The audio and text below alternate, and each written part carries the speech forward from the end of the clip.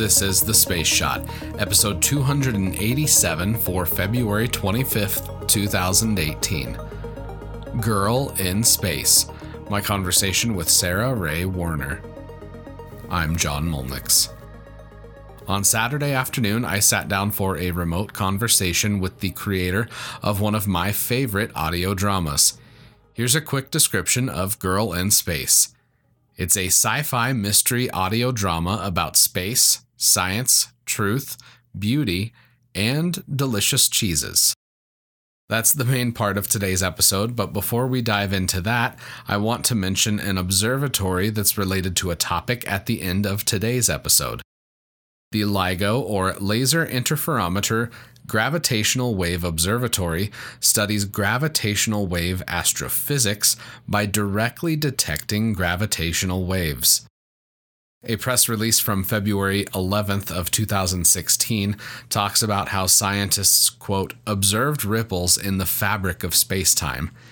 And these ripples are the gravitational waves that were generated when two black holes collided and formed one massive black hole. I'm linking to the LIGO website in the show notes, and one of those links is to a video about the observatory and gravitational wave astronomy.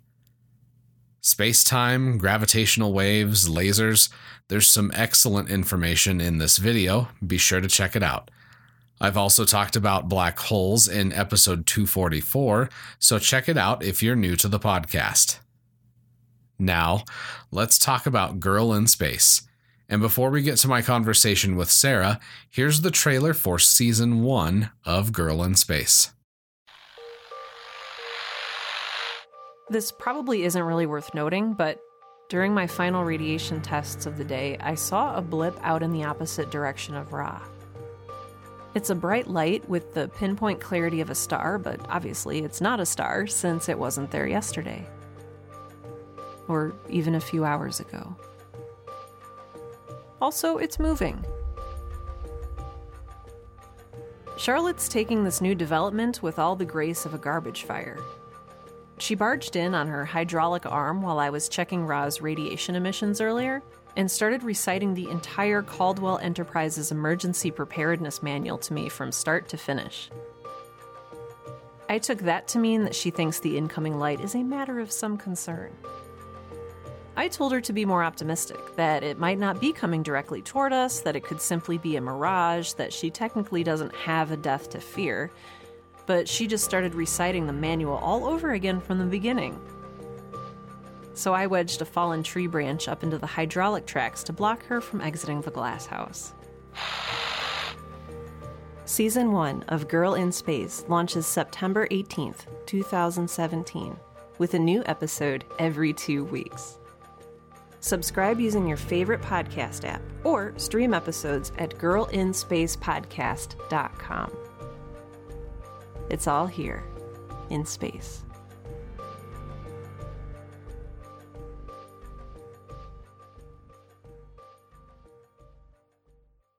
Today, I'm talking with Sarah Ray Werner. She's the host of the Girl in Space podcast, as well as the Right Now podcast. I listen to both of them. So if you have your phone handy, open up your podcast app real quick and go subscribe to them because they are both really phenomenal podcasts. So Sarah, welcome to the podcast. Oh gosh, thank you. And thank you for your kind words about my shows. My gosh. I really enjoy it. The Girl in Space, I found out about it last fall. I was I think late last fall. And I'm kind of an audio drama nut. I don't have as much time to listen to them as I would like, just because producing a podcast takes forever. Yes. But Girl in Space was really fun to listen to. And I'm looking forward to, episode 7, I think is coming up. Yes. And I actually have it open on my computer right now. Maybe I should close it just in case. No worries. If it accidentally plays, we'll edit it out. Okay. And we don't want any spoilers. Okay. Or maybe it'll be an accidental trailer. Ooh, that'd be kind of cool. So talk to me about where did you get the idea for Girl in Space? Oh my gosh. So it's kind of a long story. Is that okay? That's perfect. Okay, so you mentioned a little bit earlier that my first podcast is called Right Now, and it's a show for writers. And I'm primarily a writer. I'd never really like acted or done anything with audio engineering or anything like that. And so I, of course, like many other writers, had several failed novels. And they were failed in that I failed to finish them. They weren't failed necessarily in that I tried to send them out for publishing and they got rejected, because I didn't even get that far. Because I, like many other writers, am a little bit of a perfectionist, and it never seemed good enough for me to submit to anyone. And so I started the Right Now podcast, and I was talking about writing, and I found that I really loved podcasting. And so it kind of takes the form of not really an audio diary, but maybe a little bit of a journal. So me talking with listeners about like, hey, here's some tips for if you're trying to develop a good character, or, here's some ideas if you're looking to choose an idea for your next story, that kind of stuff. And so I was like, what if I did the Right Now podcast, but the whole thing was fictional? I like that premise. Okay, good. And I was like, oh man, and I could be like recording from a space station. So why not set a fictional podcast in space? And then I was like, oh my gosh, that really sort of goes alongside this novel I had been playing around with, one of my failed novels. And I was like, you know what? I'm just going to like jump in and do this. And I'm not going to make a big deal out of it. It's not going to be a big production with a cast. It's just going to be me talking into the microphone and sort of relaying the plot of this novel. I just kind of want to see what happens if I can repurpose this thing that I wrote into something cool and new. And so I started recording it. I just sat down with the mic and started talking into it. I turned my novel into a loose sort of script. And of course, I've never written a script before, so it's not in, you see like movie scripts and they're in like the Courier font and they're specially indented and there's like 2-inch margins and whatever. No, this is just like a Word document with like with just words on it. It is. It's just words on a page. And I read them. And so that's how Girl in Space got started. I recorded the very first episode and released it. And for whatever reason, I think it's probably because I told my friends and family about it, and also my Right Now podcast listeners. It got downloaded a whole bunch of times and kind of became this hit that I was not prepared to sustain, which is delightful, right? And I feel like this is like a huge first world problem, because it's like, oh, it got too popular. It's a good problem to have. I feel like such a jerk saying that, but like it unexpectedly was successful. I was kind of planning on it to fail. I just kind of wanted to play around with the medium of fictional podcasting, or as I now know, they are called audio dramas. But yeah, so thank you to all you beautiful people who download my show. You've propelled me into unexpected success. I'm now on, as you said earlier, episode 7, and it has blossomed into a full cast affair. There's like 8 or 9 characters because I very quickly realized that people might get tired of just one voice aboard a spaceship talking about philosophical things and, hydroponic gardening and all of that stuff. So, and Jurassic Park, which is one of the main characters and also my favorite movies. So that's kind of how that got started. It's turned into this crazy whirlwind. And I'm really excited for the future of it. Yeah, I'm really looking forward to it. Like I'd started the 6th episode on my way to work one day, and I had to go into work, so I couldn't finish it. And then I got busy with work, and then it took me, I think, like 2 days to finish that last little spot, just because I got so busy. And it was one of those cliffhanger endings that was just kind of killer to have to like step away from the podcast. So I'm really looking forward to episode 7. So what were some of your inspirations for Girl in Space? Like, where do you take, this, I talk a lot about pop culture and sci-fi in my podcast. What are some of your inspirations for your podcast? I love that you ask that, because, and this is something I talk about with storytelling all the time, is, everything is organic and everything builds off of what came before it. Mhm. And so I am a huge diehard Buffy the Vampire Slayer fan. Okay. And so I've so never it's like, seen it. I feel like my nerd cred just got shot from that from admitting that. oh, no, it's very dated. So if you like the 90s, I love the 90s. and big hair and okay, good, bad outfits, lots of glitter, fuzzy sweaters, it's all there. Lots of sarcasm. So and growing up, I wasn't allowed to watch TV. And so I actually didn't really jump into pop culture until I went to college. And then I discovered all of these things that existed. And I was like, holy cow, these are my people. So I got really into Buffy the Vampire Slayer. That led to me getting into Firefly, which is Joss Whedon's sort of space Western series that you might be familiar with. Oh, definitely. So yes, very heavily inspired by both of those. I also grew up reading. So while I couldn't watch TV or movies, I could read any book that I wanted. I could go to the library and I had carte blanche to just check out whatever. So I read a lot of sci-fi and fantasy growing up. I was a huge fan of Isaac Asimov's what's the first book? Caves of Steel. Caves of Steel. Okay. Yes. And I loved the idea of, I don't know, playing around with androids who look like humans and who feel and who, and people who live in these new worlds that they take for granted. And I'm such a nerd, and I love that. When I saw Star Wars for the first time, I don't know. My brain exploded. So I'm very much into the original Star Wars trilogy. Let's see. What else are some of my influences? I'm sitting here like looking at my shelf, which is full of sci-fi fantasy books. The video game Myst. Okay, yeah. And especially Riven, the second one in the series. I love the idea of exploring beautiful places and seeing secrets and surprises sort of hidden along the way. This is maybe not what you expected when you asked for my... No, that's great. That's great. Like the older video games, especially with Myst, it's been forever since I've played that, but I get where you're coming from on that. It is just kind of exploring and trying to unlock secrets. I dig that because I feel like a lot of the plot of Girl in Space revolves around exploring those, secrets and finding out about the past. And I don't know. I feel like there's a lot of themes that are similar. So I dig that. Thank you. And that's how I wanted the sort of the revelation of the Girl in Space plot to be, like you're moving through Myst or Riven or one of those sort of point and click 90s adventure games that I love so much.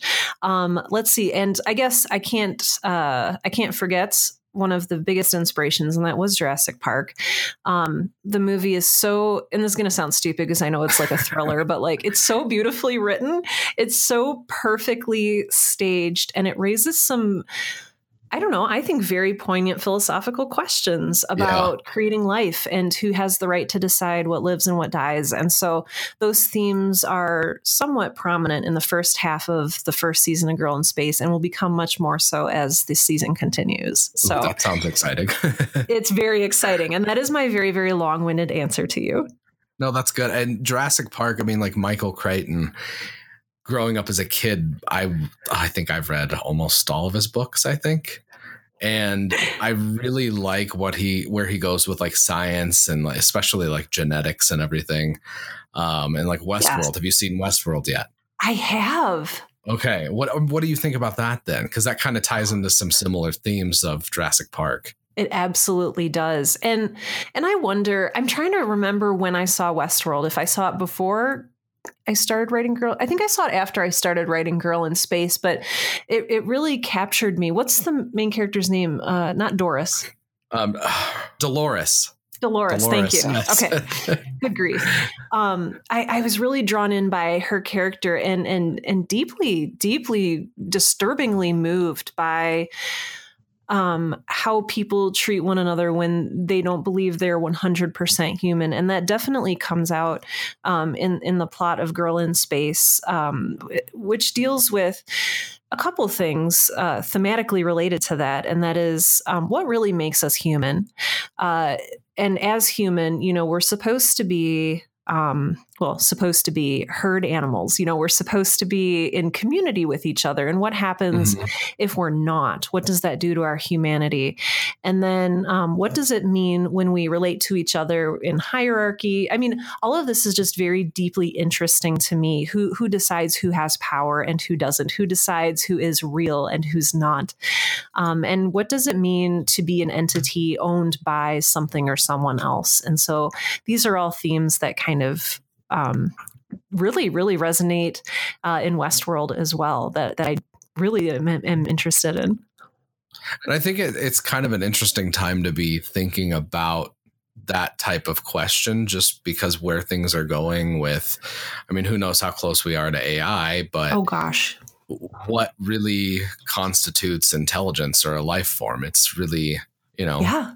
It's kind of one of those questions that I don't think everybody's going to be prepared for the answer once it's actually happening. So it's an interesting thing, and it's a timely question to be asking as well. So yeah, one of the things I talk about in the upcoming episode 7 is what makes an artificial intelligence artificial? Like, how do you know when it's no longer artificial? When does it come into its own? It's that to me is deeply interesting. What are your characters with, him being, part mechanical, I guess, part biological? Is that accurate? Yes. That's how I've always just like kind of imagined him. Kind of like, this is off topic, but have you seen the new Star Trek Discovery yet? I have not. There's a character in it that's apparently human, but she's like super mechanical. That's awesome. And that's kind of what I was imagining him being like, is kind of, he's got a lot of biological, but also just, pieces of metal, like implants, all that, just different. Yeah. I don't know. You should really check it out, because I thought it was an interesting thing to have, a human that looked more like Data than an actual human. Yes. Oh my gosh. I love that. So yeah, I mean, like, just the nature of artificial life forms, that's something I think I've talked about it in a previous episode, or I might be talking about it here in the future, but there's an episode of Star Trek where Data goes on trial and they try to figure out what makes him a being, like an individual, and if he is the property of the state versus an actual sovereign being. So I think that's a cool theme that you're exploring too in Girl in Space. So thank you. So going forward with the podcast, no spoilers or anything, but where do you see yourself taking the story? Gosh, what a good question. One of the reasons I love sci-fi so much is just the endless possibility. So, romances are kind of locked into their genre. Mysteries are kind of locked into whodunit, and then, the solution. Sci-fi can go anywhere. Anywhere. Yeah. And I simultaneously love that and am extremely intimidated by it, because of course I want to take the story in a whole new direction that nobody's ever seen before. But, in order to know whether you've done that, you have to read like every book ever written, and that's just not possible. So, but what I want to do is take it from its initial roots, which was just a girl recording an audio diary in space, and, talk about things that are important and that are ultimately uplifting. There's enough negativity in the world. Yeah. And I was like, you know what? I want my contribution to be warm-hearted and uplifting, as naive as that sounds. I got a little tired of the doom and gloom of like Game of Thrones and stuff, and just had to stop reading and watching. And so I want to kind of do the opposite of that. I would like this to sprawl outward. Currently, it's sort of like a bottle episode, which in television means that all the characters are sort of like trapped in one place and there's really no change of scenery. So I'd like to break free of that eventually, and really explore what's possible for my characters. If you're a fan of the show, there is a reason why the main character potentially cannot leave her space station. Yes. But I want to explore what happens with that. So I guess what I'm saying is give it a listen, stay tuned, and hopefully it will not terribly disappoint you. Oh, definitely not. It's for anybody that's listening, if you've never even tried an audio drama podcast before, if you've never listened to one, this would be a good place to start, just because, there's 6 episodes. You can get into it quick. It's, you're not going to be catching up on 50 or 100 episodes to get current. So I think it's a really cool place to start. Well, thank you. One of the other things that I like to ask people too is just, do you have anything favorite for, space or science that you would like to talk about or you would like to know more about? If you've got a question for me, if I could, research it and get back to you, if I don't know the answer off the top of my head, do you have anything else? Oh, kind of. I don't want to make you like my researcher, but like I'm really interested in gravitational waves and what they do with time as you approach large bodies in space. That to me is extremely fascinating. It's something that I don't know a whole lot about. I was one of those people who I was an English major, and I acted like an English major even back in high school. And so, of course, I was stupid and I didn't take physics or anything that I am now as an adult interested in. So I'm really regretting not knowing the fundamentals and the basics of how things work there. So I don't know. Maybe, I could give you a book recommendation, I think. Please do. I've got to look over at my shelf here real quick. That was the one thing about moving is too many books. Oh, never too many books, but I totally understand. They will break your back. Yeah, exactly.